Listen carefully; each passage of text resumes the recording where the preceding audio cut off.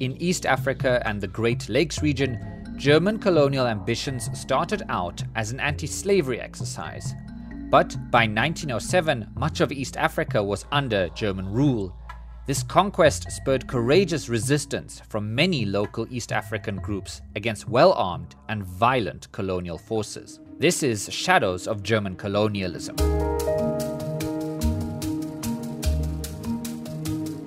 At the Berlin Conference in 1885, Germany claimed territories in today's mainland Tanzania, Rwanda, and Burundi, which formed German East Africa. It was a significant chunk of land that was a colony more in theory than in reality, because Germany actually didn't have state authority over the region. Instead, German presence in East Africa had been limited to the land grabbing of private colonialists like Karl Peters. There's this perception that Chancellor Otto von Bismarck was against colonies, which I don't find accurate. By the 1860s, there were German trading firms present across Africa, along with French, British, and American counterparts. They practiced so-called economic colonialism or enclave colonialism. That's German historian Brigitte Reinwald. And Bismarck favored this when establishing the German Empire and saw Britain as both a role model but also a great competitor. And as competition for colonies increased, Germany did not want to be left behind. It was very important for a colonial empire to take into account the civil society interest groups, like the German East Africa Company, where the infamous Karl Peters played a large role. He was also a key player in the Berlin Conference and had previously acquired lands in East Africa as protectorates of the German Empire. Für das Deutsche Reich, so hatte das formuliert, erworben hat. After the Berlin Conference, German claims were violently enforced. In 1888, German settlements on the East African coast came under attack during the Abu Shiri or Arab Uprising. This was a mix of actors on the Swahili coast with ties to local leader Abu Shiri bin Salim al-Had, who did not want Germany to threaten their lucrative caravan, ivory and slave trading routes. Ironically, Germany justified using arms and ammunition as a means to end the slave trade. In reality, though, weapons and soldiers protected German interests.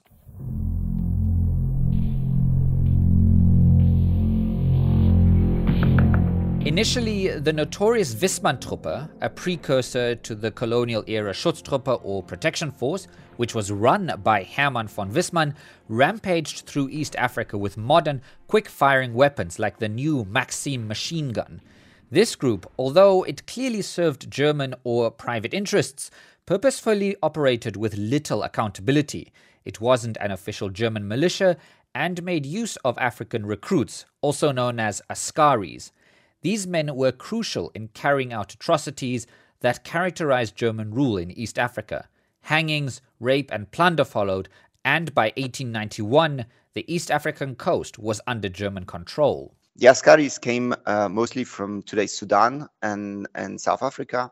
So these were people that were taken really young and trained as soldiers by the white officers and then sent there. And the thing is that they were kind of enjoying impunity. That's Jan Legal from the NGO Berlin Postcolonial in Germany. And they were completely uprooted from their communities.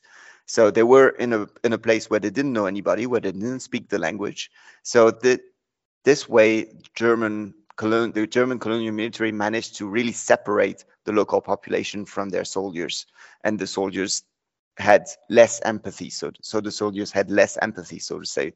With the lucrative Swahili coast under German rule, the colonists looked inland towards Lake Tanganyika, where they encountered strong resistance, perhaps none more famous than that of Wahehe leader Mkwawa. German commander Emil Zelewski, who some historians argue actually triggered the Arab Revolt of 1888, was tasked with destroying the Hehe, and he employed scorched earth tactics, burning farms and destroying livestock. Here's Tanzanian historian Philemon Mtoe. Mkwawa and the other chiefs, they were tired of the humiliation and exploitation that were caused by the German administrations. And the German administrations from 1885 to 1906 was characterized by a genocide kind of administrations. So Mkwawa today is the hero. An astute diplomat, Mkwawa was also a great military tactician. The Wahehe surrounded and killed most of Zelewski's forces, including Zelewski in 1891. It was an embarrassing defeat the German colonialists would never forget. And though the Wahehe fought a guerrilla war, Mkwawa was eventually surrounded and chose to take his own life in the Iringa region rather than submit to the German forces in 1898.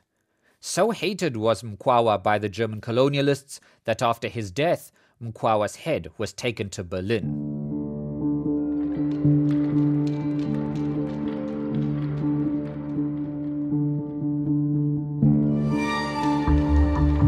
Mangi Meli, a Wachaga ruler from the slopes of Kilimanjaro, was also attacked and forced to surrender.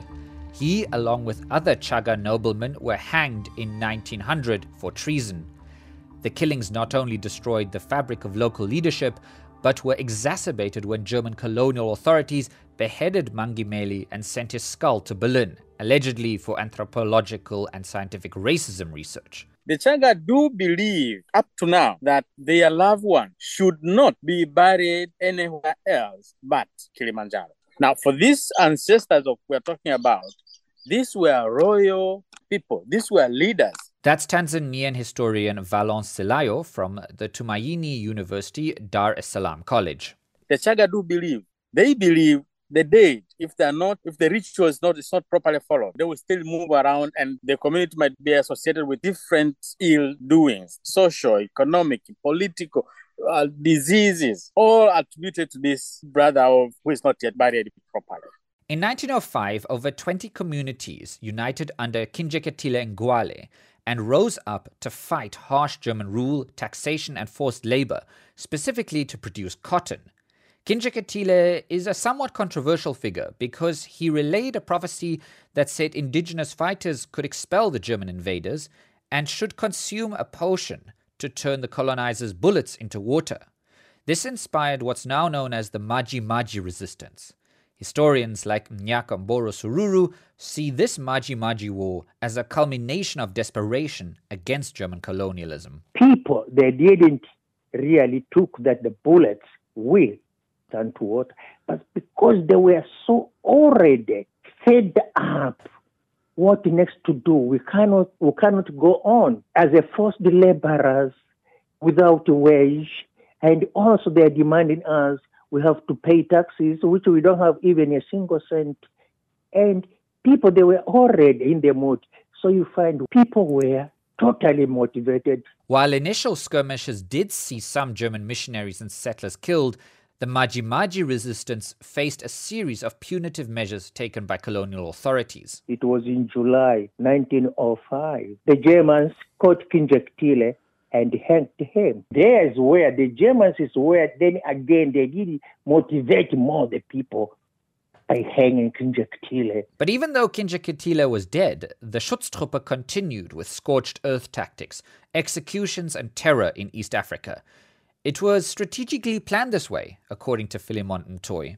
Let me just give you a statement by the Captain Tom von Prince in 1914. He said, and I quote, "The stomach is what affects the Negro the most.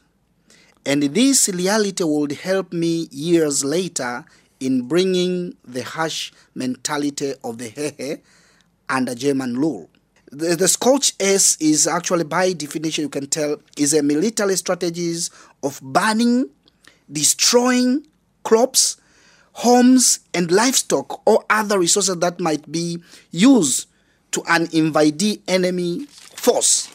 The scorched earth leads to the famine and the spread of epidemic disease." The revolt lasted until 1907 and cost over 120,000 lives, and some estimates put that figure as high as 300,000, with many people dying of starvation and disease. While often termed the Maji Maji Rebellion, Historians like Mtoy dispute this characterization. Why do you say Maji war is Maji rebellions? I don't want that term, because rebellion, it means it is people who are going against the legitimate leadership that has been, but there was no legitimate leadership during the colonial period.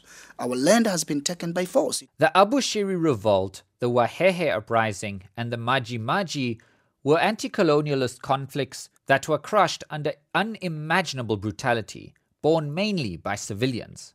For Dar es Salaam-based historian Justina Somwell-Komba, the Maji resistance still carries weight and remains highly symbolic. Even people from the place where Maji took place, they treat Maji as a symbol of unity. It's some kind of identifying them. They are warriors, fighters for their freedom.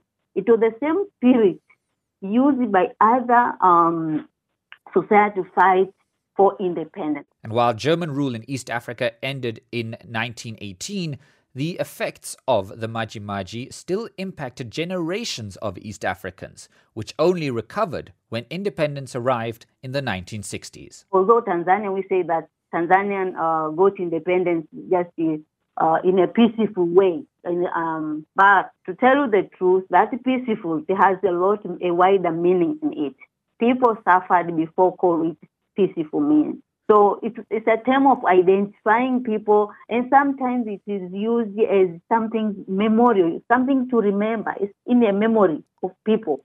So we have passed all the way through Maji and other resistance just to fight for freedom. It's a kind of identity which have been used to unifying people and sometimes to make people to remember their past.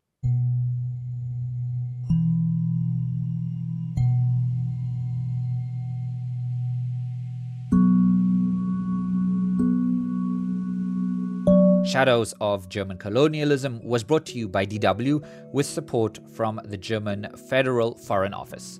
I'm Kai Nebe.